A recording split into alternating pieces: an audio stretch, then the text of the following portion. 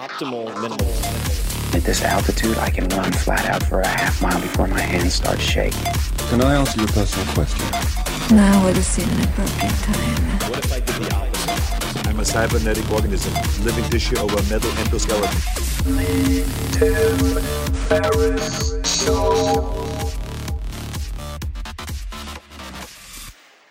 This episode is brought to you by ExpressVPN. I've been using ExpressVPN since last summer, and I started using it as a full retail paying customer. I always test things before considering sponsors, and I find it to be a super reliable way to make sure that my data are secure and encrypted. You like how I said data are, like a pompous ass? But I like to ensure that my data are secure and encrypted, but to do so without slowing down my internet speed.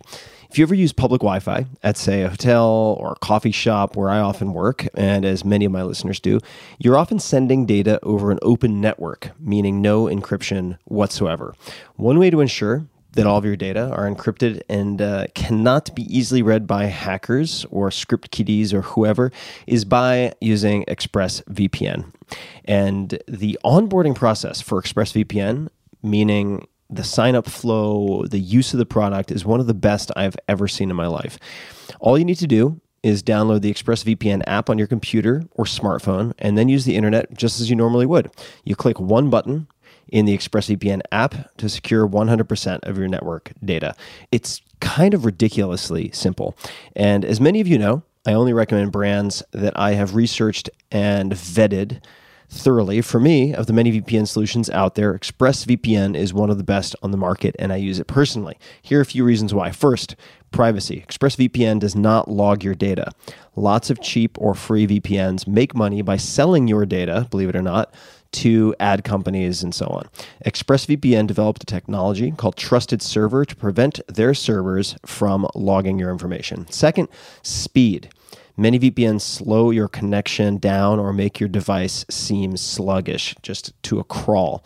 I've been using ExpressVPN for a while now, as I mentioned, and my internet speeds are blazingly fast. I don't even notice it. Honestly, I forget that it's even on. So that includes when I connect to servers thousands of miles away or during travel, I can still stream HD quality videos with zero lag. The last thing that really sets ExpressVPN apart is how easy it is to use. As I mentioned earlier, unlike other VPNs, you don't have to input or program anything. You just start up the app, click one button, and that's it. Super, super simple. And by the way, it's not just me saying all this about ExpressVPN.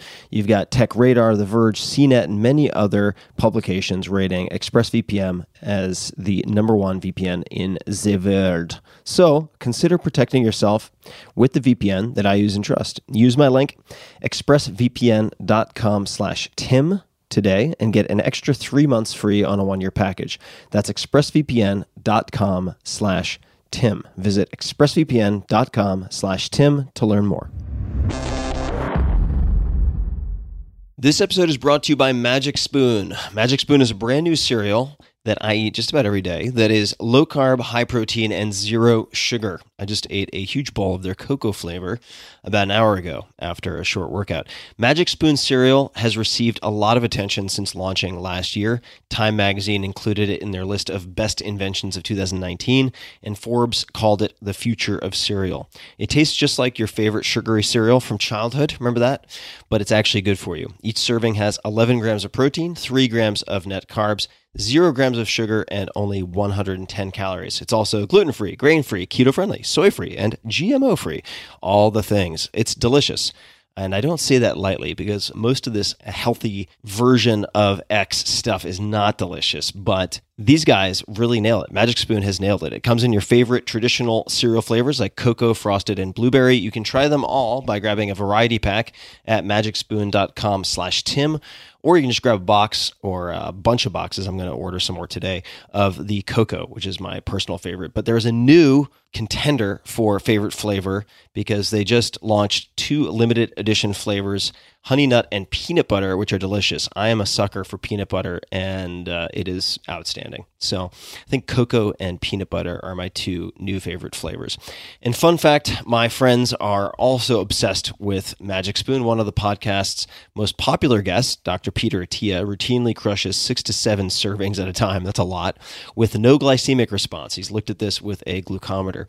He likes it so much he invested. Other friends, two very fine gentlemen and also past podcast guests, Kevin Rose and Ryan Holiday, also invested. So check it out. See what the buzz is about. Go to magicspoon.com/Tim and grab a variety pack or cocoa, which is my favorite, or anything else. But see what strikes your fancy. Why not? Try a variety pack and be sure to use code TIM at checkout. My listeners, that's you. Get free shipping and a 100% happiness guarantee. So if you're not a fan, if you don't love it, they'll give you a full refund, no questions asked. Again, check it out. magicspoon.com/Tim. That's magicspoon.com/Tim. Take a look. This episode is brought to you by Athletic Greens. I get asked all the time what I would take if I could only take one supplement. The answer is invariably Athletic Greens. I view it as all-in-one nutritional insurance. I recommended it, in fact, in the 4-Hour Body. This is more than 10 years ago, and I did not get paid to do so. With approximately 75 vitamins, minerals, and whole food-sourced ingredients, you'd be very hard-pressed to find a more nutrient-dense and comprehensive formula on the market. It has multivitamins, multi-mineral greens complex, probiotics and prebiotics for gut health, an immunity formula, digestive enzymes, adaptogens, and much more. I usually take it once or twice a day just to make sure I've covered my bases if I missed anything I'm not aware of. Of course, I focus on nutrient-dense meals to begin with. That's the basis.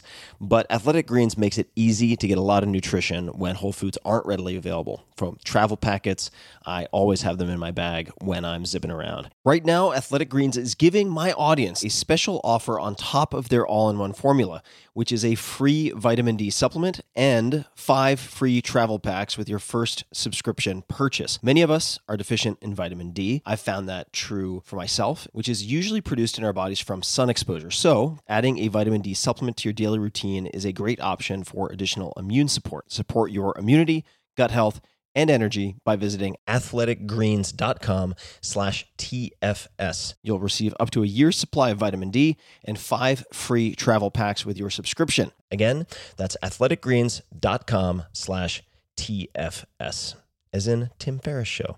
athleticgreens.com/TFS. That's not just the sound of that first sip of Morning Joe. It's the sound of someone shopping for a car on Carvana from the comfort of home. That's a good blend. It's time to take it easy, like answering some easy questions to get pre-qualified for a car in minutes. Talk about starting the morning right. Just like customizing your terms so your car fits your budget. Visit Carvana.com or download the app to experience car shopping the way it should be. Convenient, comfortable. Hello, boys and girls, ladies and germs. This is Tim Ferriss, and welcome to another episode of The Tim Ferriss Show. This isn't just any other episode. It is a very special and exciting one for me. But let's back up. This show is about deconstructing world-class performers to tease out the habits, routines, favorite books, and so on that you can apply to your own life.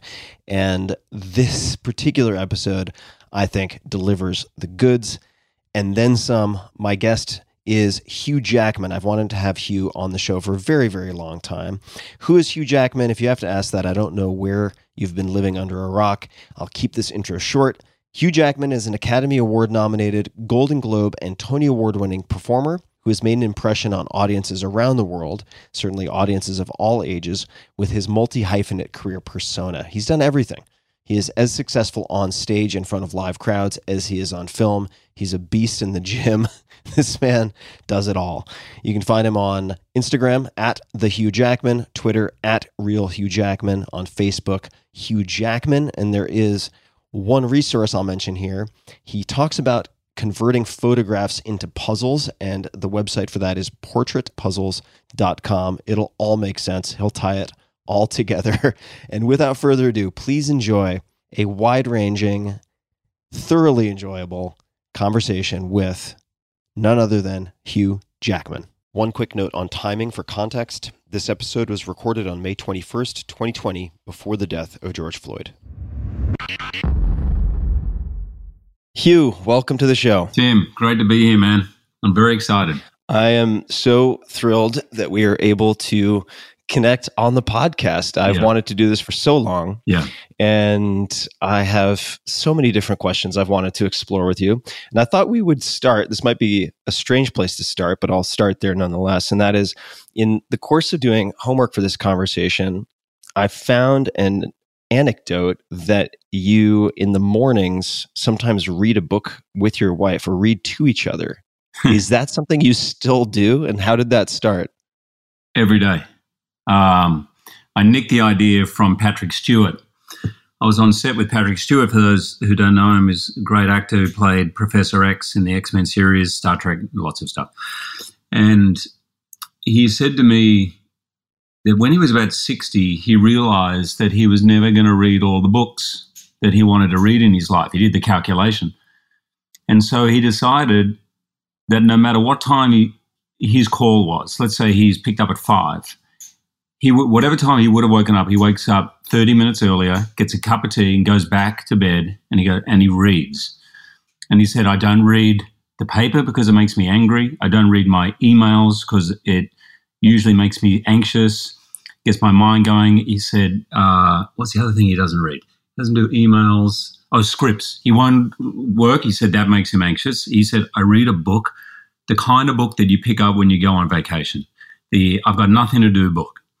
And he's been doing that for years. And he said, the reason I do it first thing in the morning is the day just gets away from you. And you think, oh, I'll read later in the evening, but you don't.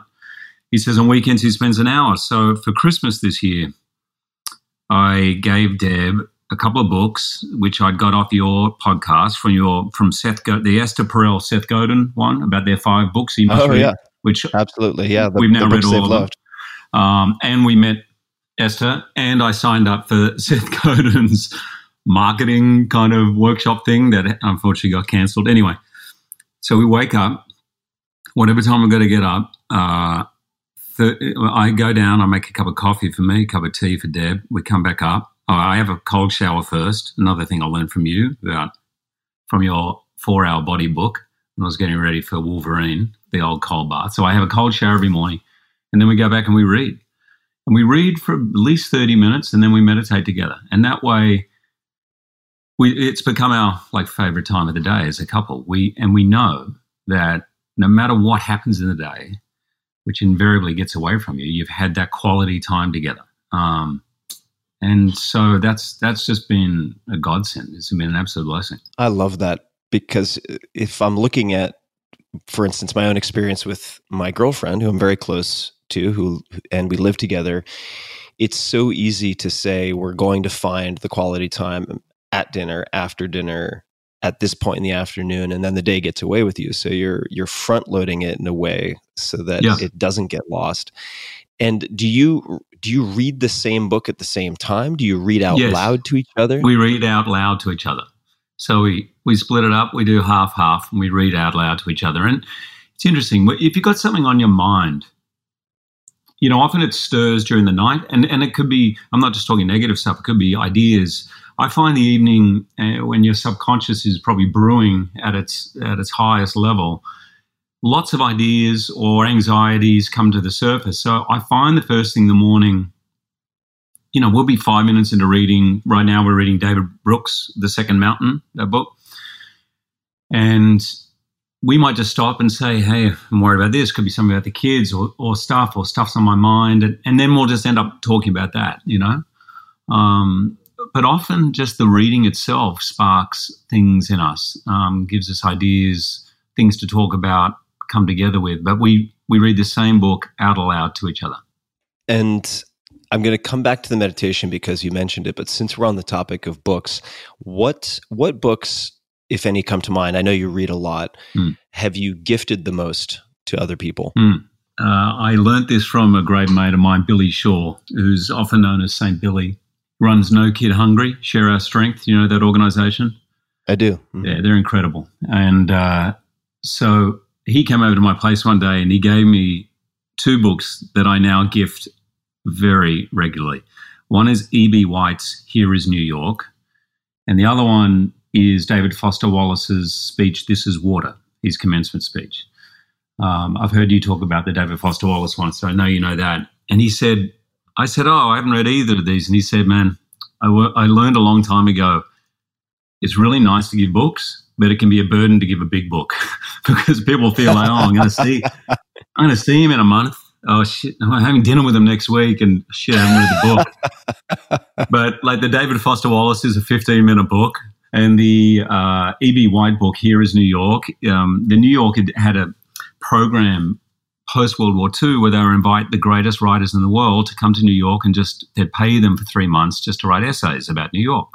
So that was his, and it's amazing to read a 1949 account of New York and how much of the spirit still resonates now. So that's the little book that to anyone who lives in New York or likes New York, I give. And in terms of fiction, and this completely breaks that rule, Tim, because this is a long book, but I was gifted it actually by Gary Hart, Senator Gary Hart, who I played in a movie, The Overstory by Richard Powers. I'm not sure if you read that, but that's the most transformative bit of fiction I have read in a long time. I need to read it. It's been recommended so many times. It's sitting on my Kindle, and I started reading it, and I remember I read for about a half hour, and it said, whatever it said, 0.001% complete. And I went, oh my God, how big is this book? It's big. And stick with it. For those who don't know the book, could you give it just a quick description? Yeah, it's Richard Powers. I believe it won the Pulitzer. I think it did. It's a piece of fiction interweaving about 8 storylines of humans. But what you realize, the misdirection of the book is, by the end, you realize the book is completely about trees. So we might relegate trees or nature to some 5 or 10% of our awareness. And this book, what it does is draws you in these incredible human stories and these very varied characters and their varying degrees of interaction with nature in various different forms. But by the end, you realize the book actually, the main character of the book is trees, is nature. And it completely reverses the way you look at the world when you walk outside. Now, I promise you, after you read that book, Tim, you will sit in your backyard and you'll notice things you have never noticed before. Oh, I'm in. All right. My complacency has been called. I will read the overstory. But stick with it. Stick with it. It works on you in the way nature does. It's patient and it's in no rush. It's slow and it's steady and it's true. Well, I think the word true maybe is a segue to meditation. I know you've meditated for decades now, and you and Deb meditate in the mornings. And I say that as a segue because, at least for me, meditation has been a tool that helps to provide clarity in some respects. Could you describe your meditation practice and what you feel are the main benefits that are derived from that practice? Sure. I was introduced to meditation when I was at drama school, and it was a form of transcendental meditation.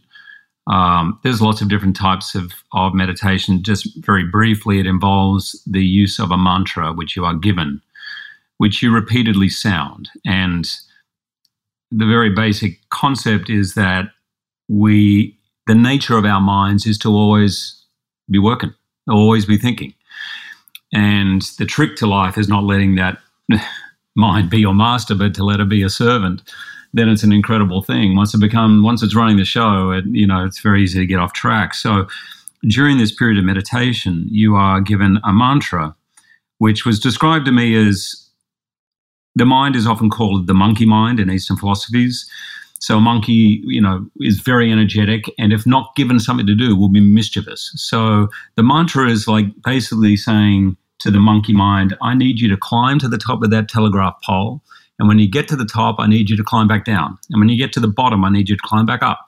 And when you get to the top, I need you to climb back down. So it's just giving this activity. So the mantra, or this word that is silently repeated, ends up fading away. And the best way I can describe it is the effect that it has on me. I mean, sometimes I fall asleep, by the way, which is totally fine, and clearly what my body needed. But when you first pour a glass of water, it's cloudy, and then in a period of time, that all settles and you see crystal clear through the glass, through the water. That's what meditation does for me. It's got that feeling where things drop down. I have a feeling of coming home, the feeling of experiencing my true self and not just being caught up in the monkey mind or being reactive to life. And it gives me a finer energy. I don't always get out of meditation like ready to, do a 1 hour Peloton class, but I always come out with a finer energy. My intention feels clearer.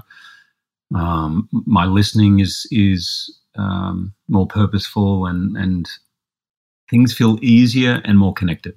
Do you meditate then twice a day in these what I guess one might consider the traditional TM format? If you meditate in the afternoons or later in the day, how do you time that for yourself? So I always did it twice a day for years. So I started when I was 23. I'm 51 now. So I did it very regularly, twice a day. And about 3 or 4 years ago, I kind of let go of the duty element there was, and I can be guilty of this. This is good for you. Should be doing this.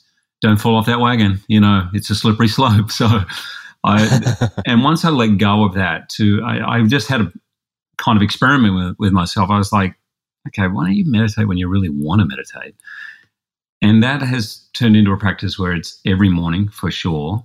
And then definitely when I'm working, if I'm on a movie set or I'm working in theatre, there will always be a second one. But sometimes I'll let the afternoon one go. And when I say afternoon, I can't sit down I get restless leg syndrome. So after about 4 or 5 o'clock, it's uncomfortable for me to sit for 20 minutes. So I will do it around lunchtime or just after lunch. I'd love to use this as a path to talking about self-care and maybe to sex up the expression a little bit. the building and recharging of your energetic reservoir. And here's why I'm using such fancy wording, but I think it's appropriate.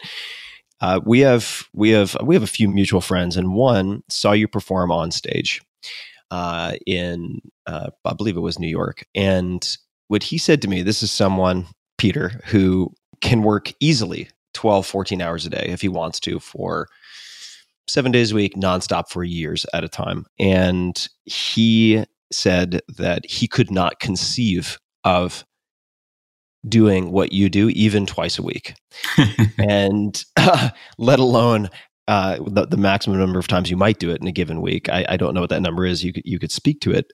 But could you describe your emotional energy practices and replenishing approach when it comes to, let's just say, stage performances and stage work? Because it's really hard for me to even wrap my head around how you have that much energy output repeatedly in a given week. You see, I find this hard to believe, man, because I sit here and I hear you and Peter talking about the 100-mile swim that you did or some of the crazy stuff. That sounds to me like, wow, I didn't even know the human body could do that, let alone the amount of training it goes for, that kind of pushing through, that energy that pushes through pain. Or if you see that documentary, Kim Swims, when I watch her, I just go, wow, that's amazing to me, because I know in my heart that I was born to be on the stage. Right? It's taken me a long time to feel the same feeling on a sound stage for acting. But one of my favorite movies of all time, and definitely my favorite quote from a movie of all time, is from Chariots of Fire, which I loved as a kid. And Eric Liddell, who's the religious runner who decides not to run on the Sabbath during the Olympics. You've seen the movie, right? I have. Yeah. So there's this great scene where he's meant to be going off after the Olympics to do missionary work in China, handing out Bibles or something. And his sister's talking to him. She's like, you got to throw away this silly running thing. We have really important work, God's work to do. Why are you doing this and spending time on this? Basically kind of accusing him of not following God's will. And he just says, he looks at her and he says, but I feel his pleasure when I run. And I've always, somehow that line, it always makes me tear up just saying it.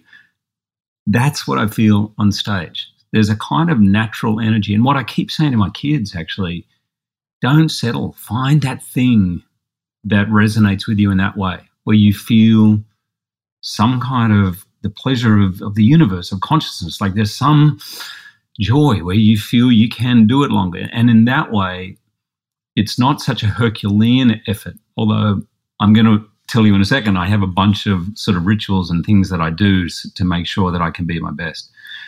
But there is a natural energy that I understand other people going, I don't know how you do that. But maybe that's in the same way I don't know how you train for ultramarathons, for example. So in terms of self-care, on Broadway, I have a bunch of rules. Or when I was doing my tour, I certainly don't drink alcohol before, and I really limit it after. It's really important for me to wake up feeling in a good frame of mind rather than that feeling of catch-up. That feeling if you wake up and you go, I just want to go back to bed, then that's a really difficult place to be in if you've got to perform that evening, because then an anxiety comes in that you're going to be withdrawing on reserves that are not replenishable.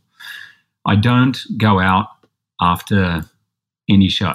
And I would love you to come and see. I'm doing the Music Man, come, but I never go out. And that's a blanket rule. I don't go out with anybody. Partly because the party I've just had on stage is better than anything I can imagine anywhere else.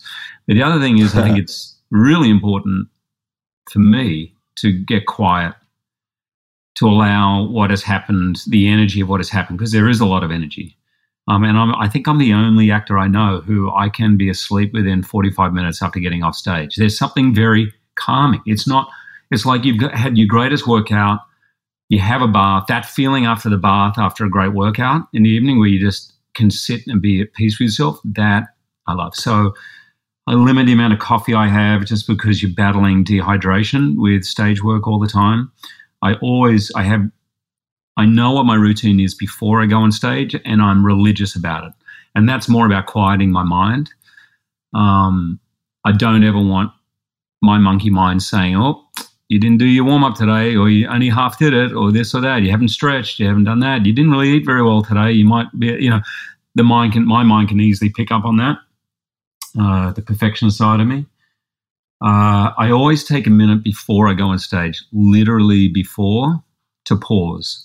And just connect with the senses. So even if I'm not in the opening of a show, I will stand in the wings. I first of all like to just listen to that titter of excitement as people come in to the theatre, because I love the theatre myself and I remember that, and it reminds me of how privileged I am and how much I owe every single audience member at every single show. They're not coming in to see my fourth show of the week. They're coming to see the show for the first and probably only time in their lives. So, and who knows what they've sacrificed to get there. So I really take that minute, and then I fall still and remind myself that this is all in service of something. I say Om Paramatmane Namah, which means I dedicate this show or whatever it is to the service of the Absolute. That there is something beyond the show, some reason we're doing this. Same for your show. There's got to be a reason beyond just what the immediate thing is there. And that just connects me to that. I'm pretty quiet during the day when I do a show. And the other thing I really try to do is read and listen to other stuff. I had a great acting teacher, Lyle Jones, who said to me, he goes, you can't call yourself a real actor unless you expose yourself to ballet and classical music and David Attenborough. Like, you should be so inquisitive and curious and find inspiration from surprising places. It could be a walk in the woods, but that stuff feeds you so that in the act of performing, which is very much giving out, you have enough energy there and stores, I suppose. They'd be the main things. I'm so pleased we finally made time to get on the podcast. This is just fantastic. Me too, man. I was saying before we got on, I'm going to say it now. I was a little nervous. I was asking myself, I went for a bike ride this morning, and I wasn't nervous like heart pounding, like I'm about to go on a talk show and I've got to perform. Not that kind of nervous, but I think because this is the only thing I can think of, only bit of media really that I actually consume, that I'm now participating in. And I thought to myself, why do I consume it? And the reason that I listen in is that I have learned, apart from people in my inner circle, I've learned more from your show in the last 2 years than anywhere else. Countless examples: Seth Godin, Esther Perel, Sam Harris. I do his Waking Up app quite regularly. So there's so many things that I've learned, and I always feel like I'm going to get some wisdom that will help me in life or the people I love. And I think the nervousness came from a bit of a habitual thought pattern with me is like, oh, well, you're not that good. Like, you don't know that much, man. Like, you're not, you've done all right, but you're not the person that people are going to listen to on Tim Ferriss, again, it's, those doubts that clearly have fueled me in my life. And I mention that, A, to compliment you on what you've created, but B, just to be completely open and honest that I have those doubts, that I'm not good enough, which have driven me. And sorry if I'm going off piste here.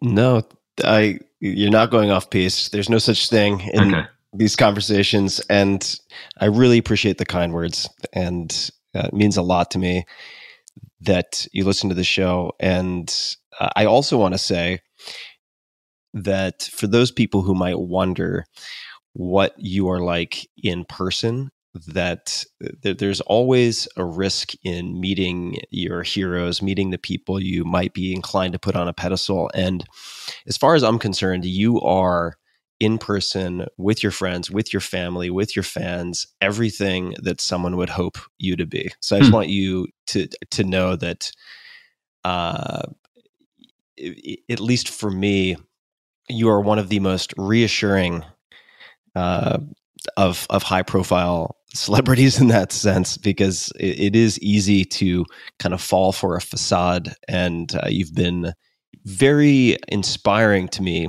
in person. And I'll just give a few examples where I'll talk about a pattern that I've observed, which is that you are polite to everyone. I've seen you shake hands with everyone you meet. You from the, whether it's the sort of janitor up to a prime minister, you extend the same courtesy to everyone, and I think that's a rarity.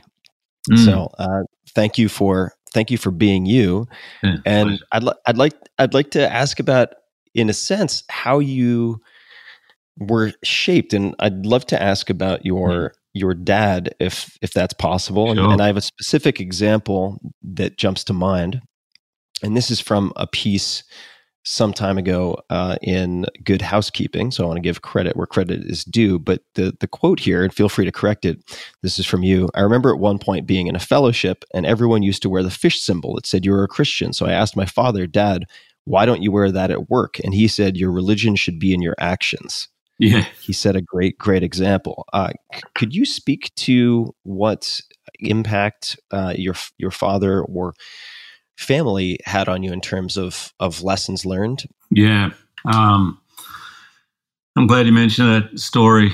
That actually came to mind a couple of days ago. My dad, when people talk about my father always told me this, there weren't many times the dad would come up with a sentence, but there's a few I remember.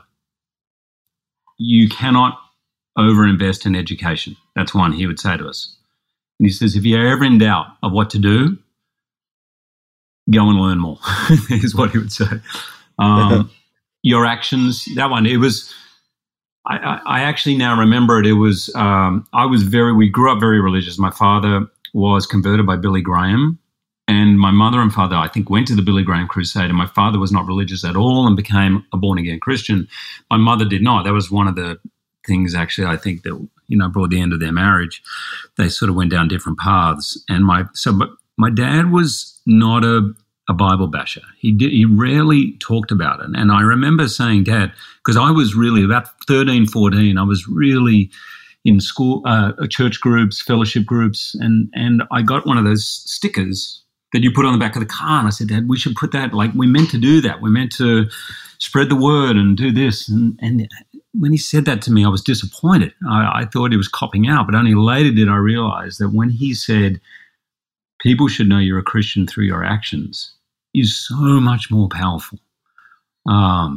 If someone eventually comes up to you and says, there's something about you, man, I don't know what it is, but I'd love to know where I can get it, then there's an opening. But people have noticed how you act is far stronger than what you say, and we all know that. I often speak a little more about my dad in interviews because my mum left when I was 8, so I was brought up from that moment on primarily by my dad. And so I got a lot of those lessons as I was growing into a man with him being around. But my mum, I always remember her saying, she says it to this day, everyone needs to feel appreciated. It doesn't matter what they do. It doesn't matter who they are. That's a need in everybody. And I sort of have extrapolated that out to being people need to be seen. I've learned a lot of that from Brene Brown. They need to be seen for who they are and appreciated for what they give. And I've seen my mother in particular and my father do that, and that's something we were all taught. So it has become a natural thing. And it really pleases me. I see that in my kids too now, that they've picked up on that. And it's really doesn't take a lot, but it's that outward facing, understanding where people are coming from, walking in their shoes to a certain degree. And no one, to be honest, there's no better example of that in my life than my wife, Deb. She's because you could argue that that's the way I was brought up. It's kind of like manners, that's the way I was taught to be. I couldn't go to someone else's house, and to this day, I always offer to clean up. Even if I'm going to someone's dinner party, they always say no. I always, if there's a bowl of chips on the table, I won't pick one up until I've offered them to everyone around me, even if it's not my house, all the stuff that I've learned. But my wife acts purely from instinct, from heart. So she cannot walk past someone homeless in the street. And, I'll stop quite often, but sometimes I'll go, I'm just too busy. I can't deal with this right now. She will never do that. It's like an instinct, an impulse. That's where I think manners or any way you're brought up somehow goes to another level of truly connecting. That's what I've learned from her. So there have been 3 big influences. And Deb is, of course, an amazing woman in her own right. And if she would like, I can certainly link to some of her works in the show notes as well, because I do think that the sort of dynamic duo of the two of you is a very important combination. Well, mate, you've had dinner with us, and I can't tell you how many people invite us for dinner, and they'll be saying, "Listen, if Hugh's busy, that's fine," but because Deb does light up a room. I'd love to ask about journalism or communications. This is maybe going to seem strange. I just remember what it was about my dad. Oh, fire away. Let's go there. Stickler on ethics. If you get an invitation to go go across the road to your mate's place for dinner, and then an hour later you get an invitation from the Queen of England to go to the Buckingham Palace, you stick by your first one. He was just a stickler on ethics. You keep your word, even if it does not benefit you. You always keep your word. That was a big one. My dad was always big on ethics. And the other beautiful one, I remember when because his relationship didn't work out, and it was a big source of pain for him. He shared with me it was a real feeling of failure for him around his marriage. And when things started to take off for me with X-Men, he very rarely offered advice at all about parenting, nothing. Even when I asked him for advice at one point, I had an opportunity to be in a TV show. I got cast in a TV show, and at the same time, I got a spot at a very revered acting school in Australia, the West Australian Academy of Performing Arts. And over the weekend, I had to choose, do I go on Neighbours, which Kylie Minogue, Guy Pearce, Margot Robbie, all these people, that was the breeding ground, or do I go and study for 3 years? And I asked my dad on the Friday, I said, Dad, I don't know what to do, and I need your help. And I was 22 at the time. And he said, I can't answer that for you. And I was really like, come on, Dad, please.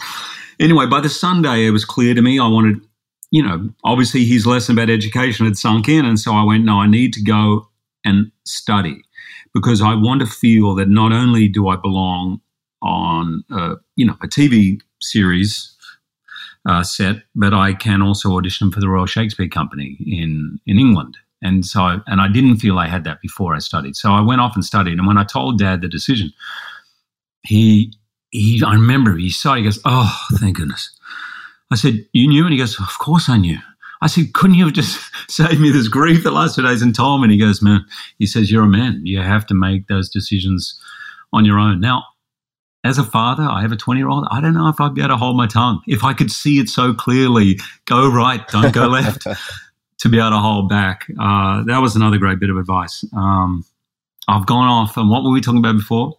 Well, I was going to bring up journalism and communications, but I might go. We can go somewhere else. That was one topic sort of on the list, but we can go in any direction that we like. I'll tie it in the sense it's a curiosity for me as to how you came to be so well spoken.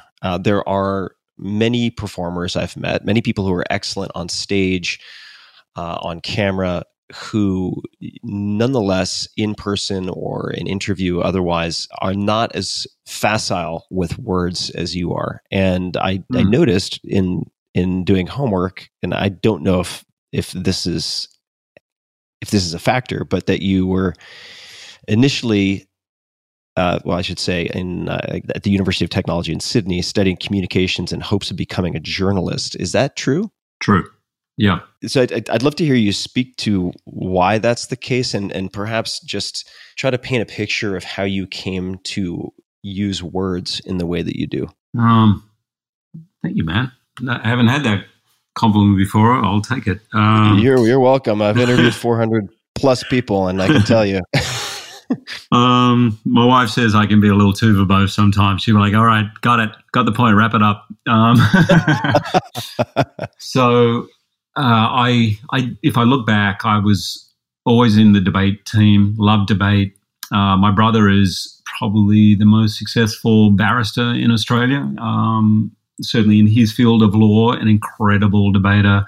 My other brother, so we used to get into it at home, and certainly with my oldest brother, who was a Rhodes Scholar, you had to be on your game or he would literally eviscerate you in one line. So I probably learned best there.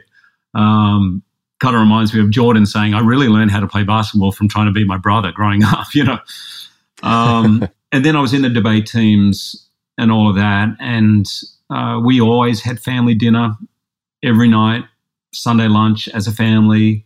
There was always conversation. So in a way, that was always encouraged. And in my family, I don't stand out as a speaker, but if I think about it now, it was really something that's always prized. And so I came out of high school with pretty good scores, and I was accepted into a dual degree in economics and law. Interesting. My brother was a lawyer, or going into law at that time.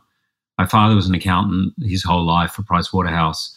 And I was good at maths, and I really was interested in people and good at speaking, so law and economics. And I went off and I had a gap year. Halfway through the gap year, I was like, what do I think? I don't think that's for me. But I just knew I was very much a people person and interested in that. And this communications course was new at the time, and in Australia, and I went and studied there without really knowing anything about it, to be honest. But I knew media was a big part of it, and gradually as I went along, my love, particularly for radio, more than writing, blossomed. And so I did graduate with a journalism major, with that degree. But honestly, the biggest thing that happened for me at college was that I did a play in my last semester, which I didn't mean to do. I had to fill a minor elective, and my friend said, you got to join the theatre class because it's the easiest thing possible. You turn up for 4 hours a week, there's no exam, there's no play, and you pass. So I was like, great, I'm done. So he decided for the first time in the course's history to do a play, and I begged to get out of it. And by ballot, I got the lead role. There was no auditions. And only when I graduated, as I was graduating, I realized I've just spent 90% of my time doing that play and loving it. And I said, there's something wrong here. Like, I'm doing investigative journalism. Surely I should be really more passionate about that. Maybe something's off. We went actually toured the play to another university that was half theatre and half communications. And I remember viscerally walking into the place where we were staying. We were staying at a student house. There were 8 people in this house. The smell of weed was just suffocating as I walked in. But what I remember was the moment I walked in to that house and I met those people, I had this feeling all over my body that I'd made a mistake, that I should have been here. I should have been doing this course. I knew then, and it was deeply frustrating to me to be 3 weeks away from graduation thinking, oops, I think I turned right and I was meant to turn left. And so, yes, officially I graduated as a journalism major, but I never studied it. I went straight to go and study acting after that. So that was my sliding doors moment, I guess. But it has, funnily enough, I do get a lot of journalists, and I don't consider you a journalist. Do you describe yourself as a journalist, Tim? No, I think that would insult any actual I don't know, man. I don't know. I've got a lot more understanding of the world around me from your podcast than almost everything I read. So, no. I appreciate that. Oh, by the way, Ken Burns. Thank you for putting me on to Ken Burns. Amazing. During this whole quarantine, I watched all Civil War. I watched the whole of Vietnam, and my son and I are about to get into baseball. How I could go 51 years without really seeing everything Ken Burns has done is a crime. But anyway, thanks for that. Yeah, special man. Oh, and that podcast you did with him was incredible. But anyway, it was, journalism has come in handy for me because I talk to a lot of journalists and I instinctively have an empathy for them. I think most people in my side of the game not fear them, don't like them, like distrust them, see them as a battle. And I don't feel that. I know the pressures they're under, how little they're getting paid, and that often they're being told to ask questions of me that they don't want to ask, but they're told if you don't come back to the newsroom without a quote about whether he's going to have another child or blah, blah, blah, don't come back. So I can see that when I'm listening to them, I just have an empathy and a real appreciation for what they do, because when faced with all right, you've graduated, go be a journalist, I was like, I don't think I can cut it. I don't think I can do it. It's a really, really hard job. So it has come in handy. At the end of drama school, did you make a contract with yourself about pursuing acting? And could you speak to that, please? So damn, your research is good. So I had worked, I don't know how many jobs. I graduated drama school at 26. So gas station attendant, I dressed up in a koala suit for the National Parks and Wildlife Foundation. I worked. It's a tall koala. Oh, yeah, totally. And yes, I've been punched in the kidneys by 14-year-olds, the whole thing. And yes, I told them to fuck off, all of that, restaurants. But the thing I learned from working in all those jobs that if you start a business, it could be a pizzeria, it could be a bar, a restaurant, anything, you have to give it 7 days a week for 5 years. And after 5 years, you may be able to pull back a little bit. You may be able to be in a position where you've built the brand to a certain point. You may be able to hire a manager. You may be able to hire staff to make things a little easier. But no one really goes into owning their own business thinking, oh, this is going to be the easy life. They do it because there's something they want to create. They don't want to be told what to do, and they go out and make it happen. And it dawned on me really only in the last semester of drama school that that's what I'm doing. I'm going out there. There's no one's employing me in their company to be an actor and then sending me out. I have to go and rehire every time I go for a job. And my brand is my name. So I have to build that up. And so I thought, okay, what have I learned from all these jobs? I've got to give it 7 days a week. So I vowed to never wait for the phone to ring. I was going to write letters. I was going to start, me and Simon Linden, my fellow mate I graduated with, we're going to start a theatre company, which he did, by the way. I ended up getting a job straight out of drama school, got lucky. But the Tamarama Rock Surfers, which is, in Bondi in Australia, still going today after 25 years. But my feeling was you have to drive, you have to work, you cannot be a victim, you cannot wait for the phone to ring, you have to go out and generate and get your brand out there and get going. So I figured 5 years was the time because I was 26, so 5 years, I'm like 31. We all hear stories of people staying too long at the party. I mean, if you go to LA, there's just so many people who stay a good 10 years too long at the acting party, and they're like, I met a guy in my gym and he's introduced me. He's the guy who parks the car around the corner of his place. He knows someone who's a friend of the casting agent and he's put in a word and I think I'm going to get that story comes out and this feeling of it's going to happen next week. And I figured 31. Okay, 31. If it's not happening, be stoic. By the way, thanks for Ryan Holiday and the stoicism, all that stuff, love.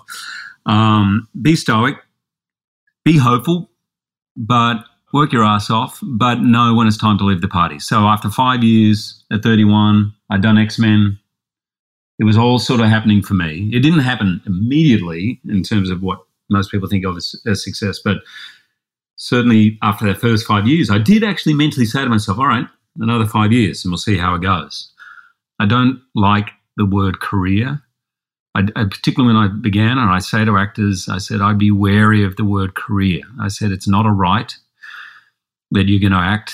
98% of actors are unemployed. It's a privilege when you get a job, and don't expect there'll always be one around the corner. Work your ass off as though this is the last one and you have to be at your best to get there because that's kind of what it takes.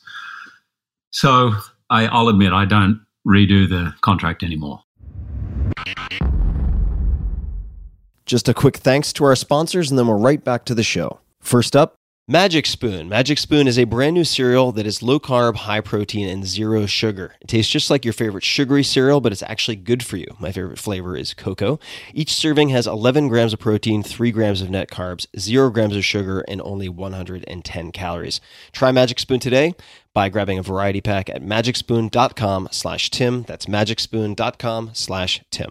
Second and last, ExpressVPN. ExpressVPN keeps my data secure and encrypted, all without slowing down my internet speed. It is so easy, so fast, you don't even notice it's running. So if you're on public Wi-Fi anywhere and don't want your data sniffed, you don't want creepers looking in on what you're doing, this is what I use. Go to expressvpn.com/Tim to get an extra 3 months free on a 1-year package. That's expressvpn.com/Tim. What were some of the best decisions that you made in the first few years of working hard, pounding the pavement as an aspiring / working actor? Well, definitely going to drama school. That was a huge turning point. I just had also this attitude, you got to say yes to everything when you graduate. Just say yes. Go for everything. When my agent called me and said they're looking for someone to play Gaston and Beauty and the Beast in a musical, I was like, well, I'm a theatre actor. I'm not a singer. She said, I just think you should go for it. And me saying yes to that audition and getting singing lessons was a huge turning point. I mean, now I've done a bunch of musicals and I've learned a lot over those years, but I did not think I could ever do that. So that was a big one. And doing Beauty and the Beast, man, in my contract, I think I must be the only actor in history. In my contract, it said, must get a singing lesson once a week, paid for by the company. So I was a professional, on paper, professional musical theatre actor, and I had to go and get singing lessons, which I loved, man, because I was singing 8 times a week in a show. Getting a singing lesson every week, that's really where I learned how to sing. So that year was amazing for me. But this was more of a turning point. I remember when I was doing Beauty and the Beast, I started getting well known for that. And I remember seeing something like they had a list of people, what are they doing for Christmas kind of thing. And they had Hugh Jackman, singer. And it was up at the theatre. Someone put it up in the theatre. And I just remember going, uh-oh, I'm being labelled as a singer. I said, I'm an actor. Like, this is a problem. This is going to affect me. And it did become a problem. I couldn't get an audition for a film because there was, I don't know about the rest of the world, but in Australia, a kind of snobbishness about musical theatre, that you weren't an actor, you were a performer, stagehand, jazz hands, and that's not acting. So anyone in musical theatre can't act. I couldn't get an audition. It drove me crazy. So I made a choice then to get out, basically. I'm going to get out of theatre, musical theatre, and I'm just going to concentrate on acting until I've established that. Then maybe I can go back to it. And just as I decided that, my agent rang me and said, Sir Trevor Nunn is coming to do Sunset Boulevard in Melbourne. And I said, I really want to meet Sir Trevor Nunn. He was a huge hero of mine through drama school, the Royal Shakespeare Company, everything. I like huge. I really wanted to meet him. That's really who I wanted to work for. But it was a musical, and this was another 12 months. And I thought, now it's going to be back-to-back musicals. I'm going to be even more entrenched down this path that, is a one-way street. I think back as a pretty arrogant thing, I rang the casting director myself and I said, I need you to do me a favor. And I knew her. I said, I really want to meet Trevor and I want to audition for him, but I don't want to do the job. She said, what? What do you mean? I said, I really want to meet him, but I've made this decision. I've got to go into acting, but can you just do me a favor? I just want to meet him and I want him to see me act. So I went in. The audition was the most incredible hour I've ever spent. I learned so much. Like 1 hour on an audition, he taught me so much about acting. He heard me sing and then he came and worked with me for 40 minutes. And I remember about halfway through that going, okay, if he gives me the part, I'm going to do it. It doesn't matter to me if it's a musical or not. I've got to work with this guy. I feel it in my gut. I've got so much to learn from him. And that was a massive turning point. I got the part. I learned an incredible amount from him. He then went on to cast me in Oklahoma and London. And really working with him gave me the confidence to be able to take on the world stage. I'm not sure I would have had the confidence to do that before him. But I suppose the lesson of that, or the turning point of that, was when you have that gut feeling, go with it. And I haven't always done that, by the way. And you can learn actually not long after that. So after I did Sunset Boulevard, I doubled down on my commitment to not doing musicals, right? Or after Oklahoma, I'd now done 3 musicals and I still couldn't get an audition for a film. And I got an offer to do The Boy from Oz, which I went on to do here on Broadway about 15 years ago. And when I heard the pitch for that show, I had that same feeling in my gut. Oh my God, this is going to be amazing. You got to do it. But my head was saying, you've done 3 musicals. Stop. When are you going to stop? You got to stop. You made a commitment. So I turned it down. And when I went to see that show 2 years later, by the way, I still hadn't got a film audition pretty much. When I went to go and see that show, I was actually sick to my stomach because it was everything I knew it was going to be when they pitched it to me. And there I was making some strategic plan in my head, and it was wrong. And from that moment on, I have always followed my gut on stuff, even if it doesn't make sense. I have so many questions about this. I love where we're going. And I was going to ask you about intuition, but first I have to ask just a brass tacks question, which is the casting director who did this favor for you. Why do you think they did that? Because that seems to me to not be a small ask. Why did they feel compelled to do that? What persuaded them? It's a small industry in Australia, and I'd just come out and I'd got quite a lot of recognition, I think, for that first musical, and I think she was thinking, I'll give him the benefit of the doubt on this one because I think I'll see him again in something. You know what I mean? Right. And I really pitched to her the reason I got into acting was I'd seen those, tapes from the Royal Shakespeare Company, the Barton tapes, and I'd watched so much about Trevor Nunn. And to me, that was my dream, was to one day be the Royal Shakespeare Company and working for Trevor Nunn. Like, that was my dream. So I think I pitched it very passionately. I owned up to the arrogance. I said, I know this is a really unfair thing to do. And I, to this day, don't know if she told him that or if they knew. Maybe that's why Trevor, as I was telling that story, I thought, was that why Trevor spent an hour with me? He was like, I'm going to convince this guy to do it. I'm not sure. But anyway, yeah, it's a really good question as to why. It was a kindness, but I remember her doing it through gritted teeth. I remember her going, all right. Right, Guy. Okay. Yeah. This is not the easiest ask she's ever received, but nonetheless, it happened. And in a few of the instances you've mentioned, you have, and not all, but you've honed it seems, over time. Listen to this gut feeling, this intuition, this I would say sensitivity that you seem to have, even when you've had huge sunk cost, right? So you've invested years into education pointing you in one direction, and then at the 11th hour, you go, okay, well, I turned right, I should turn left, and you turn left. And then you have these examples that you've given. How do you relate to intuition or that gut feeling now? Is there a certain way you think about it or have become more tuned to feeling it? And I'm asking in part because I've spent a lot of my life trapped in the front of my brain, hyper analyzing things, and it has often been a disservice because it's overpowered feelings, intuition on deals, partnerships, friends, or foes that I should have listened to, right? So I'd just be curious to know how you have developed a relationship with listening to that. Yeah, I've never been asked this question. I think this is probably the most vexing, most important, vital thing to work out in your life, certainly in my life. And I think about it a lot. To answer the question, what I do now, I think I need to take you back. I've never really said this before publicly, this particular thing I'm going to say, but as I told you, I was brought up in a very religious household.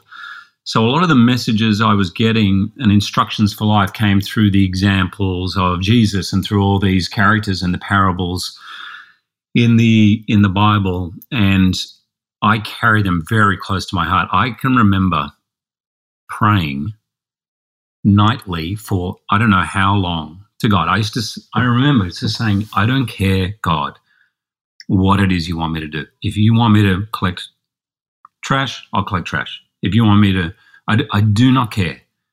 But please make it clear to me what you want me to do. Please make that clear. I had much more fear of being on the wrong path than I had fear of failing at a path, if that makes sense. That whatever that decision was, whatever that moment of clarity becomes, whatever gets you to that feeling of Eric Liddell on Chariots of Fire, I feel his pleasure when I run.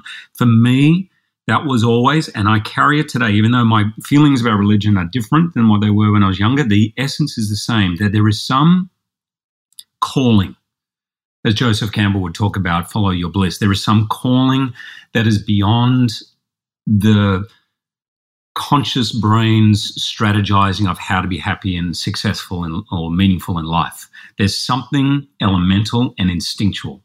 And honing that, the people I admire the most really hone that ability in big decisions in their life and in too small day-to-day decisions. So now I still, like you, battle with that because I can be dominated by my mind. my brain, pros and cons, think this through. And I have been working with a life coach, Lauren Zander, now for 4 years. And this is one of the biggest things we focus on, really understanding what it is you're here for, what it is you want to do, having those priorities very clearly set out so that those turning points in your life become clear. And just to add to that, when you get married or when you make a commitment, a lifelong commitment to someone and you have kids, then the first question Deb and I will always ask, is this good or bad for our family? So if it's bad, we won't do it. If it's good, we will. So that's a very simple thing, but that's my number one priority. And I just remembered the thing about my dad. When I don't think I said it, when I got famous and things were going really well for me, he turned to me aside, he said, don't forget to always check that everything's okay with Deb at every point. And I was like, oh, okay, that's great advice. So anyway, I got off piece. But the decision-making, I still ask for that every day. And I should have mentioned this up front in terms of that first question you asked me in terms of performing and the things you do, daily. I do a daily design every day. I create as if in the past tense of what the day had been. Dreams can be crazy, can be wild. And then at the end of the day, I score it out of 10. I keep myself accountable to what I was trying to manifest or make happen. And one thing, a consistent theme in that is that I listen to the messages, that they come in crazy ways. They come in strange but clear, concise ways. Okay, so I've just come full circle. Let me give you an example. I'm going to go back again. In terms of knowing to get into acting, right, following those examples, I went and auditioned for an acting school. And I got in. I got in on the reserve list, so I didn't get on the first time round. This was a 1-year course I did before my 3-year one. I just snuck in. And I was so excited after graduating as a journalist. I'm going to go to acting school for 1 year. And then I got a letter in the mail a week later saying, congratulations, you're in. Please make sure you come with a $3,500 tuition fee. And it had never dawned on me that it was going to cost anything, because when I was young in Australia, secondary education was free, like all university was free. So I was like, uh-oh. And I thought, I've got to go and ask my dad. And I've just graduated from college, and I thought, I can't do that. I literally ripped up the letter, screwed it up, put it in the bin. And I'm not joking. This is to me one of those signs, crazy signs, that are just like a wallop in the face. I got a check the next day from my grandmother's will. She died 3 months before, for $3,500, the exact dollar amount. And wild. Yeah, I mean, that's an obvious example. That's when the universe is going, all right, you're an idiot. I've given you a lot of signs. You went off and did the play. You walked into that house. You got that sign. You knew this is where you're meant to be. This is it. And so it's time to move on. And you're about to throw it up because the $3,500 and that path you're meant to go down, you're going to kind of falter at the first hurdle.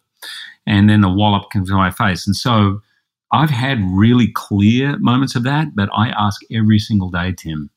Not ask, I manifest every single day that I will hear those messages. And they're not just about me. They're about my kids. They're about my wife. They're about my friends. They're about purpose. They're about meaning. They're about Life and Man Coffee. There's all of that stuff, that the direction I'm meant to go will become clear to me, 100% clear in my gut. Remember I said about being verbose? Feel free to cut up, edit away. Oh, no. I wouldn't say verbose. This is definitely suitable for long form. Okay.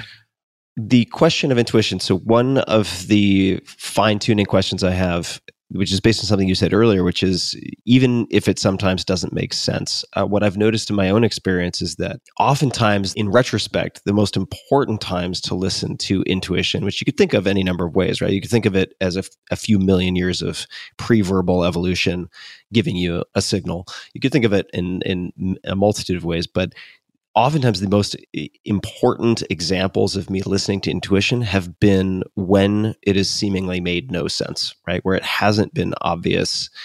Are there any examples that come to mind for you where you're like, it just didn't seem to make sense? I couldn't connect the dots at the time, but I just felt I knew I had to do X. Are there any examples like that come to mind? And if not, that's okay as well. You know, when I perform on stage, I ad lib quite a lot. I go off script. I go to things. I pull people out of the audience. I do stuff like that.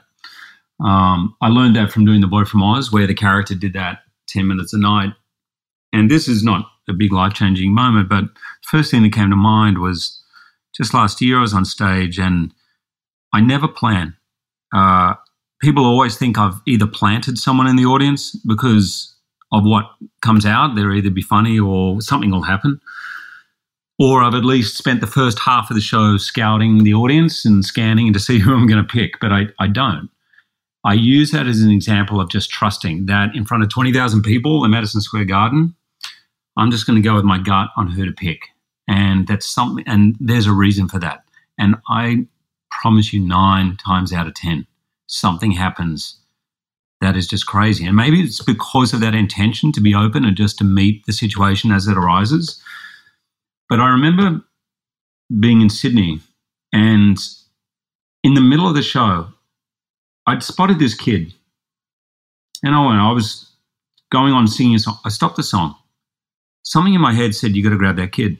So I went up and the kid was dressed in the Greatest Showman outfit. That's probably what attracted my attention, which is not uncommon, to be honest, but I went and grabbed him and he came up on stage and he started getting teary.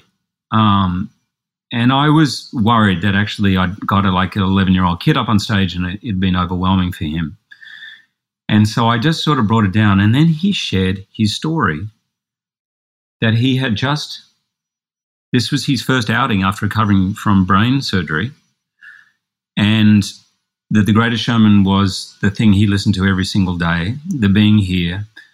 Cut a long story short, I looked out, myself included. His father had also died. His father was a famous guitarist. I didn't know any of this in Australia in a famous band. He had died 2 years before. So the day he got his diagnosis, and by the way, not all this came out on stage. I found a lot of this out afterwards. But something in this kid made the entire audience melt and cry. The kid ended up staying on stage with us for the entire evening. His dream was to one day perform. He grabbed his guitar.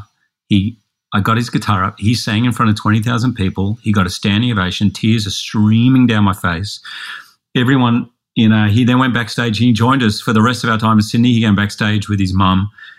And this was, when you're doing a show with 100 people in an arena and your brain goes, go over to that kid. My head was screaming, don't listen to that. You're halfway through a number. You're 2 hours into the show. People have already been here for blah, blah, blah. Like this is, and going with that moment was one of the most transformative in the entire thing. And I have no idea why it came to me and I have no idea why I stopped, but I'm really grateful I did. It seems to me from the outside looking in, at least, that you've cultivated the ability to surrender in specific circumstances like that, if that makes any sense at all. And that seems to be a huge strength. I want to come back to something you said. I've had to work on that, by the way. I really have. Because I can be a bit of a control. How have you worked on it? With Lauren Zander, my coach. She always jokingly, she goes, oh, hello, Perfect Tommy. She's like, you got this alter ego, Perfect Tommy, in there. She gets it from Buckaroo Banzai. I don't know if you ever saw that 80s movie. Yeah, I know the movie. Yeah. So, and Perfect Tommy, right? She goes, oh, you're Perfect Tommy. So, sometimes even when you gave me that compliment at the beginning, when you say, you seem to be, you're always kind to everyone. I'm like, is that the real me or is that just Perfect Tommy, So, but she's really made me work on that and to trust myself, do the work that you need to do. Don't do an ounce more than you need to do. And I was more prone to be an overworker, an overworrier. and miss some of the fun of my life because of it. And I've really worked hard on doing that, on film, of letting go, on stage, of not letting my own expectations get in the way. And if we come back to the design of the day, if I'm remembering the phrasing you used, is that a paragraph that you write down in a journal or type out in the morning, which, if I'm getting this right, is today I did X, today I felt this. It's past tense for the day to come. It's happened. So it's past tense. It's already happened. I really hope, I think that I'm going to try, I will, like today, my son and I had the best hour together, laughing and talking, and we connected on some of the most elemental things in ways we've never connected. That kind of thing it will have. And I do that every morning on a text, which I send to her, because, as she says, we all need to be accountable to someone. And I'm looking at them now. Our relationship goes to new levels of honesty and intimacy. So that's, just that kind of thing that Deb and I it's the best, really the most successful part of my life is my family life. But why not go for more? There's new levels. There's other things. There must be things that I'm keeping hidden or I'm ashamed of that I should share, So I write that every day, and then either that night or if I'm too tired in the morning, I read it again and go, oh, wow, shit, that was a 4 out of 10. Like, that day did not turn out at all like that. And then it's got to do with belief, really. And I'm new to this, man. My wife's always been into manifestation, and I was like, I don't know if that's the way to live life. Isn't more to be open, in present, and deal in that stoic way, deal with what's coming? Can we really manifest it? But I'll give you a really great example. So, of that manifesting. The Greatest Showman, and I have not told this story, I was on the fence about it for a long time. The studio were on the fence. I wasn't sure if they were going to make it. I just wasn't sure if our script was in the right place. And I had lots of reasons for that. And so Lauren, my life coach, who I found through Dr. Mark Hyman, and has changed my life, she'll text me saying, I need to slap you. And I'm like, okay. So I ring her up and she goes, all right. For example, sometimes she'll ring me up and say, I think in general you're a good listener, but sometimes I think you're better at looking like a good listener than you really are a good listener. I was like, oh, all right. Challenge accepted, slap taken. But in this case, she said to me, I think you're preparing to choke. I think you are laying the safety net for The Greatest Showman to be to not work, and you're thinking up all the reasons outside of yourself why it won't work. And you have 24 hours to either decide to get on or get off. But if you're on, you need to be 100% in. And I was like, she's right. I wasn't preparing for a choke. What was the word? It's like, maybe preparing for a choke, but it's easier to do that in life.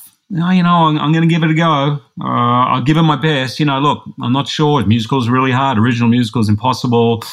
The studio won't spend this amount of money on this writer that we wanted. We got this writer, but we're going to give it our best. You're right there in your language, pretty much going to fail, and you're preparing yourself for the failure, and you don't want to fall too fast. So you've got the safety net so that when it fails, you go, yeah, well, if the studio had spent a bit more money on the writer or blah, blah, blah, blah, blah, X, Y, Z. So I hung up the phone, slap taken, a little stunned, and I just sat down for about an hour and I imagined what that movie was going to be in its end. And I imagined the effect it would have and why we were doing it. And then I wrote all that down, and then I wrote that down every day to the day we finished principal photography. And then I had to recommit again when we were in the editing process. And let me be clear, our director, by the way, Michael Gracie, I have such high regard for him because from the moment we started, and 8 years he was working on that film, everything that's happened with that film, he used to say, this is what's going to happen. This is going to be a movie that's going to be around forever. This is going to be one of the legacies of your career, Hugh, blah, blah, blah. He would say all these things. And I used to say to him, I said, Mike, this is your first film. Tone it down a little bit, dude. Like, why don't we just say we make a great film? Does it have to be one of the most successful films? He would literally say, this is the most successful musical of all time. And he would never deviate from that, ever. So I'm not saying I was the only person manifesting, but I do think that was a big turning point. And when Lauren slapped me around, that changed my intention to that project completely. And I don't think that insures you against failure. But that quote of don't insure yourself for failure, you know what I mean? Don't have that safety net out all the time. I really learned that from Lauren. And that's probably one of the best career examples I can give of that daily design. What strikes me about that is, number one, the consistency, the daily practice. The second is the accountability, like you said. Yeah. Texting Lauren, and which is something that I now want to do, even with a friend. I mean, people listening could, for instance, just find an accountability partner where you text each other in the morning, and then at 5 p.m. or 6 p.m. each evening, you check in and you have to score yourself against that accountability partner. It just seems like such a wonderful practice.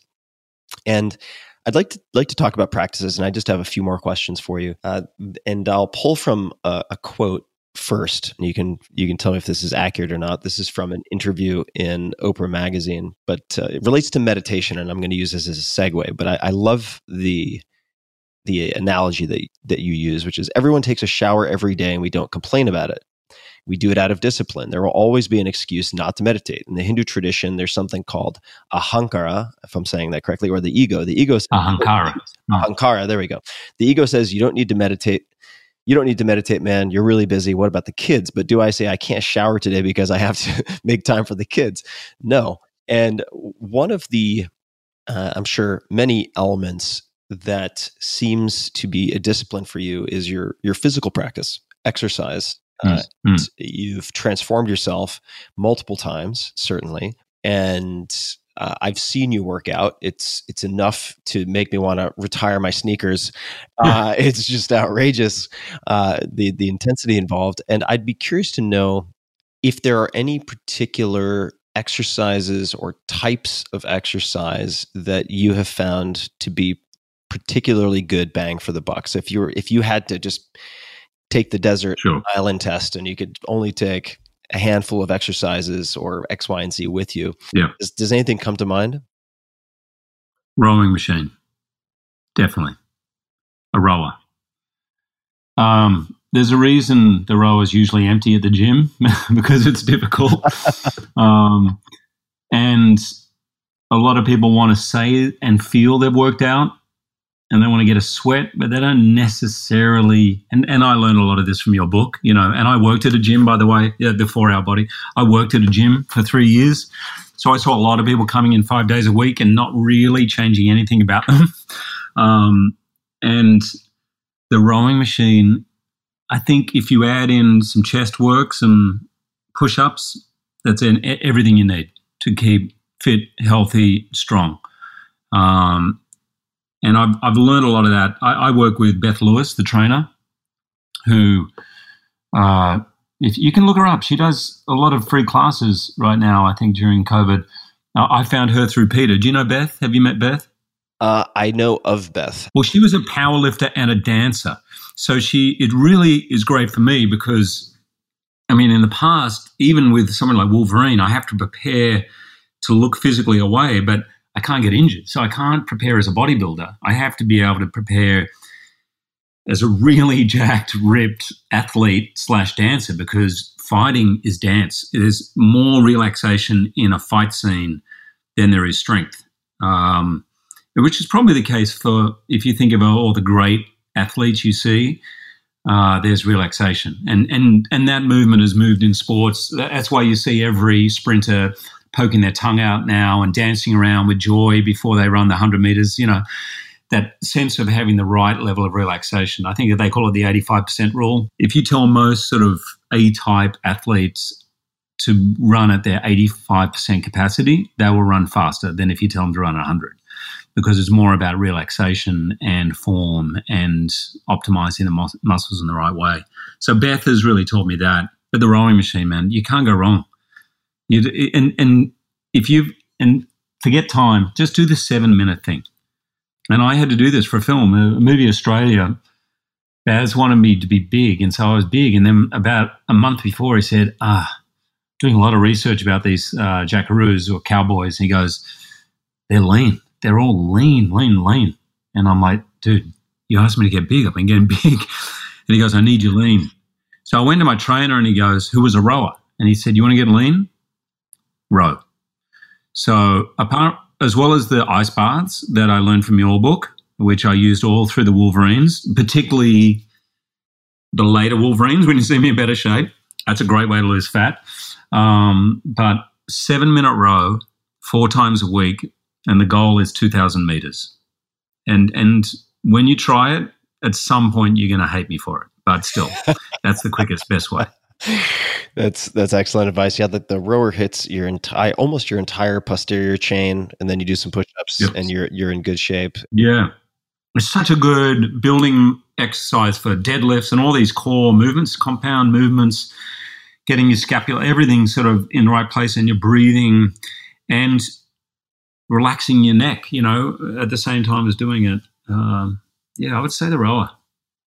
And I love the 85% run at 85% effort example that you gave. I find so much truth in that statement. I haven't ever thought of it, but you could apply that to sitting down and writing. You could apply it to almost anything where being over tense is not your friend. It is not going to help you. No. And that's everyone's got different things. If I was coaching myself, like if I was the coach and Hugh Jackman was on my team, I wouldn't put more pressure on him, push him more. I wouldn't yell at him, scream. That I've got that motivation. If anything, I have had to work from building up insecurity. So I'm not good enough. I need to work extra hard. If I do everything perfectly and I work my ass off, then I'll be okay. That kind of thing, which in the end does certainly limit your ability to enjoy your life or enjoy the row or the show or anything like that. But it doesn't get the best out of you. It really doesn't. So I mentally, quite often during the day, just before I do an activity, imagine that it's done. That feeling I have when it's done and gone well. And I go into it with that. I love that. It's that Viktor Frankl quote, live life as though it's the second time around, but you got it wrong the first time. Is a good one. And that's what works for me. Or even if you practice a simple thing, just sit down and as you're breathing in, imagine that you're breathing out. Because a lot of us, me included, and I got this from my singing teacher, I breathe in with all right, I got to sing this big note. All right, let's hope it goes well, And all of a sudden I'm tense and my breathing's gone up, my larynx goes up, and I'm going to have to work my ass off to get that note out, right? Whereas the great singers, the ones that make you melt when you listen to them sing, when they're breathing in, preparing, it's like they're breathing out. They're relaxed as they breathe in. Oh, I and love then they're that. already prepared. So there's some of the little things I use. And I suspect you're a little similar to me, Tim, right? The 85, you work better with the 85% rule. I definitely do. I mean, if I think about the times when I've performed best, it's never when I'm whipping myself extra fast and extra hard with a cat of nine tails, right? Because I don't need that. No, I don't like going to an opening night. Like opening night, you feel everyone like, this is an opening night. It's going to be the best. And I just want to go, hey, chill out, everyone. I prefer to go to a Wednesday matinee 6 weeks into the run. That's when you're going to see the best show. So the trick is, how can you get there? And by the way, do you know the 85% rule? Do you know where that came from? I do not. It came from a guy studying Carl Lewis, the sprinter. Oh, sure. Mm-hmm. He couldn't understand why a guy who was routinely coming last or second last after 40 meters, which traditionally in sprinting was meant to be where you won in the first 40 from the start, how someone like that would always win by 10 yards at the end. And some people said, well, he's just a slow starter, but he's got a long stride, da-da-da. And then this guy was studying it for a year, a sprint coach, and someone gave him finally one of those head-on shots. You know, they invented at the Olympics that head-on shot where you watch them come down. Right. And he watched it over and over again. And he said what he realized Carl Lewis did at the 50-meter mark, 60-meter mark, was that he did nothing. His breathing was exactly the same. His form was exactly the same as had been between meters 25 and 50, whereas everyone else starts to push to the end, I'm going to try a little extra harder. He said their face would scrunch up, their jaw would tighten, their fists would start to clench, whereas Carl Lewis stayed exactly the same. And then he would just breeze past him. So that's where he invented the 85% rule. I love it. I love it. I need more of that in my life, to be honest. I think that's something that I need to cultivate. And I just a few short questions left to you. I really appreciate all the time. And this one is something I think is near and dear to your heart, and it's puzzles and games. So you, some people know this, but not everybody realizes that you're a connoisseur of puzzles and games. And I'm wondering, for someone who has been perhaps a little too serious, taking themselves and their work a little too seriously, and they need or want to explore puzzles or games, are there any approaches or specific games or puzzles you might recommend people start with? Start with 1,000-piece, right? Anything less than that's probably going to be like 1,000-piece is good, and that'll take you a few weeks probably, but it's just enough of a challenge. Don't pick up the black and white photo, right, on the front cover to start with. Have some color, make it a little easier. I love the company Wentworth. There's a few other puzzle companies, but Wentworth, when you put it, it's got like this some technology. When you put the piece in, it's like squeezing a pimple. It goes, it's like the best. Like there's some puzzles that are made a bit cheaply, and you're like, I think that fits. Not sure. This has got something about it, click technology or something, and you go, oh.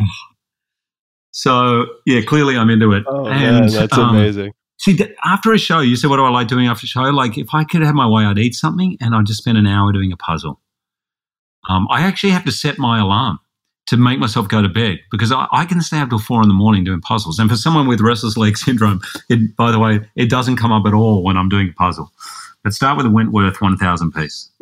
Do you have two things? Do you have any recommendations on subject matter for the image? And then number two, what do you get from assembling puzzles? What is it that makes it so addictive to you and so mesmerizing? I like to do puzzles of places that I've been or live in. Or now you can send in a photograph, and I did this one at Christmas. So I did this for Deb for Valentine's Day. I sent in a photo of the two of us. It's a shot she loves, and we're on a vacation to a place we always go to. So as I'm going through it, it's reminding me of where I've been, of that feeling in that moment. And because you look at a scene, or the ones of New York, you're looking at this scene for about a month, and you're focusing in minute details of this building, that building, or that tree, this tree. When you go back to that place, or you go out into that world, your appreciation of the world is so much greater. I guess I'm not an artist, but how artists must feel when they're trying to solve color, that when they watch a sunset, they're appreciating it in a way far more than just they spend all that time immersed in different colors and combinations and composition. Why is it so addictive? I don't know. Like the reason I got into it at a point, my father had just had an operation or something. I thought, I've got to find something for the two of us to do together. And he had no interest. Like we were 30 minutes in and he was like, yeah, I'm out. And I had not done a puzzle since I was like 8 years of age, and now I'm addicted to them. So it stuck for me. I think it's probably another form of meditation in a way. It stops my mind going. There is a weird sense of accomplishment, even in every piece. Oh, got that piece. It's detail. It's you're zoning in on this image for a month and looking at it and looking at the detail. It's just deeply satisfying to my mind, my being. I just feel very relaxed when I do it. I feel guilty when I do it because it's a very solitary thing, and I try and get the kids involved, really to offset the guilt, but they're not into it really. So, yeah. It sounds like to me I need to take a picture of a beautiful outdoor space, have it made into a puzzle, read the overstory, and work on Yes. for Yes. day. That sounds like it would. Where do you sit and have coffee? Do you sit out in the backyard there? Where are you? I sit outside. I'm very fortunate to have a lot of trees nearby. Take a photo of that, right? That's great. You send it off to, I think it's, I'll send it to you. I can't remember the name of it off by heart. I put it on my website once, my jigsaw puzzle or something. I'll put it in anyway. the notes once you send it to me too. Yeah. And then when you go out for that coffee, it will always be different to you. You'll notice things that you have never noticed before. And that is, I think that's a big part of the art of living, it seems to me. And it is becoming sensitive to noticing the little things because, the little things. I couldn't agree more. I couldn't agree more. In isolation. And I love that you use that phrase, art of living. It is an art.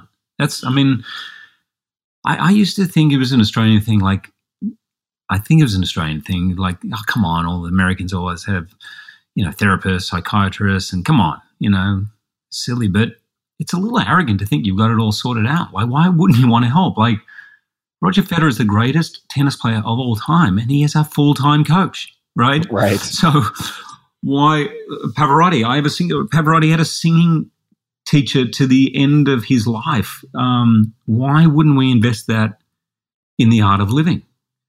And so certainly with me, with Laura and Xander, that's changed my life in the last 4 years. Big time. Hugh, I so enjoy our conversations, and this has been so much fun. And I just really applaud you for dedicating yourself to the art of living and continual improvement, and also sharing your gifts with the world. I think that you really are, and I hope this doesn't come off as trite sounding, but you really are what a diehard fan would hope you to be. And I don't mean that in a superficial way, but the kindness that they see, the compassion that they see, that is not an illusion. And I feel that's important to underscore because I do think it's rare. And I recognize that that's not just how you popped out of the womb. That's required deliberate thought and practice and awareness. So I really appreciate that. I appreciate you. And thank you, man. So much for taking the time to spend some time today. Honestly, it was my pleasure, really. And keep up the great work, and good luck with the puzzle, man. You too. I'm telling you, man, I think I know enough about you. Your girlfriend is going to rue the day I ever met you. I'll have to make sure I have a backup puzzle for Valentine's Day, and I'll try. That's a great way in. I'll offset the risk. And to everybody listening, you can find show notes on everything we discussed, and there will be lots of goodies at tim.blog/podcast. And until next time, thanks for tuning in. Hey guys, this is Tim again. Just a few more things before you take off. Number one, this is 5 Bullet Friday. Do you want to get a short email from me? Would you enjoy getting a short email from me every Friday that provides a little morsel of fun before the weekend? And 5 Bullet Friday is a very short email where I share the coolest things I've found or that I've been pondering over the week. That could include favorite new albums that I've discovered. It could include gizmos and gadgets and all sorts of weird shit that I've somehow dug up in the world of the esoteric as I do. It could include favorite articles that I've read and that I've shared with my close friends, for instance. And it's very short. It's just a little tiny bite of goodness before you head off for the weekend. So if you want to receive that, check it out. Just go to 4hourworkweek.com. That's 4hourworkweek.com, all spelled out, and just drop in your email and you will get the very next one. And if you sign up, I hope you enjoy it. This episode is brought to you by Magic Spoon. Magic Spoon is a brand new cereal that I eat just about every day that is low carb, high protein, and zero sugar. I just ate a huge bowl of their cocoa flavor about an hour ago after a short workout. Magic Spoon cereal has received a lot of attention since launching last year. Time magazine included it in their list of best inventions of 2019, and Forbes called it the future of cereal. It tastes just like your favorite sugary cereal from childhood, remember that? But it's actually good for you. Each serving has 11 grams of protein, 3 grams of net carbs, 0 grams of sugar, and only 110 calories. It's also gluten-free, grain-free, keto-friendly, soy-free, and GMO-free. All the things. It's delicious. And I don't say that lightly because most of this healthy version of X stuff is not delicious, but these guys really nail it. Magic Spoon has nailed it. It comes in your favorite traditional cereal flavors like cocoa, frosted, and blueberry. You can try them all by grabbing a variety pack at magicspoon.com/Tim, or you can just grab a box or a bunch of boxes. I'm going to order some more today of the cocoa, which is my personal favorite. But there's a new contender for favorite flavor because they just launched 2 limited edition flavors, honey nut and peanut butter, which are delicious. I am a sucker for peanut butter, and it is outstanding. So I think cocoa and peanut butter are my 2 new favorite flavors. And fun fact, my friends are also obsessed with Magic Spoon. One of the podcast's most popular guests, Dr. Peter Attia, routinely crushes 6 to 7 servings at a time, that's a lot, with no glycemic response. He's looked at this with a glucometer. He likes it so much he invested. Other friends, 2 very fine gentlemen and also past podcast guests, Kevin Rose and Ryan Holiday, also invested. So check it out. See what the buzz is about. Go to magicspoon.com/Tim and grab a variety pack or cocoa, which is my favorite, or anything else. But see what strikes your fancy. Why not? Try a variety pack and be sure to use code TIM at checkout. My listeners, that's you. Get free shipping and a 100% happiness guarantee. So if you're not a fan, if you don't love it, they'll give you a full refund, no questions asked. Again, check it out. magicspoon.com/Tim. That's magicspoon.com/Tim. Take a look. This episode is brought to you by ExpressVPN. I've been using ExpressVPN since last summer, and I started using it as a full retail paying customer. I always test things before considering sponsors, and I find it to be a super reliable way to make sure that my data are secure and encrypted. You like how I said data are, like a pompous ass? But I like to ensure that my data are secure and encrypted, but to do so without slowing down my internet speed. If you ever use public Wi-Fi at, say, a hotel or a coffee shop where I often work, and as many of my listeners do, you're often sending data over an open network, meaning no encryption whatsoever. One way to ensure that all of your data are encrypted and cannot be easily read by hackers or script kiddies or whoever is by using ExpressVPN. And the onboarding process for ExpressVPN, meaning the sign-up flow, the use of the product, is one of the best I've ever seen in my life. All you need to do is download the ExpressVPN app on your computer or smartphone and then use the internet just as you normally would. You click one button in the ExpressVPN app to secure 100% of your network data. It's kind of ridiculously simple. And as many of you know, I only recommend brands that I have researched and vetted thoroughly. For me, of the many VPN solutions out there, ExpressVPN is one of the best on the market, and I use it personally. Here are a few reasons why. First, privacy. ExpressVPN does not log your data. Lots of cheap or free VPNs make money by selling your data, believe it or not, to ad companies and so on.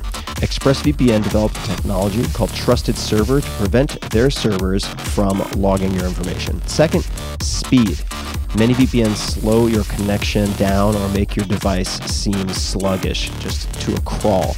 I've been using ExpressVPN for a while now, as I mentioned, and my internet speeds are blazingly fast. I don't even notice it. Honestly, I forget that it's even on. So that includes when I connect to servers thousands of miles away or during travel, I can still stream HD quality videos with zero lag. The last thing that really sets ExpressVPN apart is how easy it is to use. As I mentioned earlier, unlike other VPNs, you don't have to input or program anything. You just start up the app, click one button, and that's it. Super, super simple. And by the way, it's not just me saying all this about ExpressVPN. You've got TechRadar, The Verge, CNET, and many other publications rating ExpressVPN as the #1 VPN in the world.